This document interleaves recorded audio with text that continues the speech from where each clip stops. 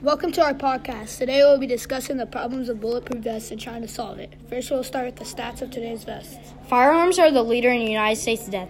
On average, 137 officers die per year because of vest failures, leading to fatal injuries. However, it has saved over 3,000 officers over the past decade. So it brings us to the question, should we change the material in our vest or keep the same vest and have a risk of more deaths?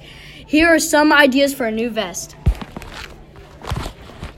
We're going to improve the vest by adding roof-like, thin, flexible, and bulletproof material.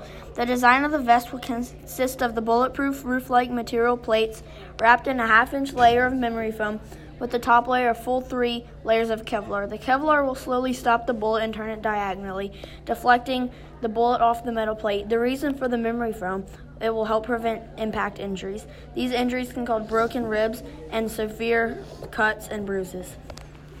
The military could possibly benefit from these too.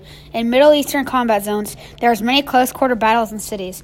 The benefits of the vest are obviously not being killed with a bullet, but there is multiple others. For instance, if a soldier was clearing a building and an enemy with a handgun shot them in the chest, the Kevlar and metal plate shape will turn the user sideways on impact, causing it to be out of more harm.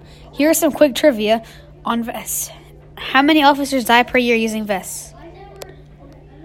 137. What are some ways our vests are better compared to the standard bulletproof vests? There are so many. How does our vest improve safety in close-quarter combat? By turning the user away from the battle and making them profile smaller. Thanks for the trivia. That's today's podcast. See you next time. Bye.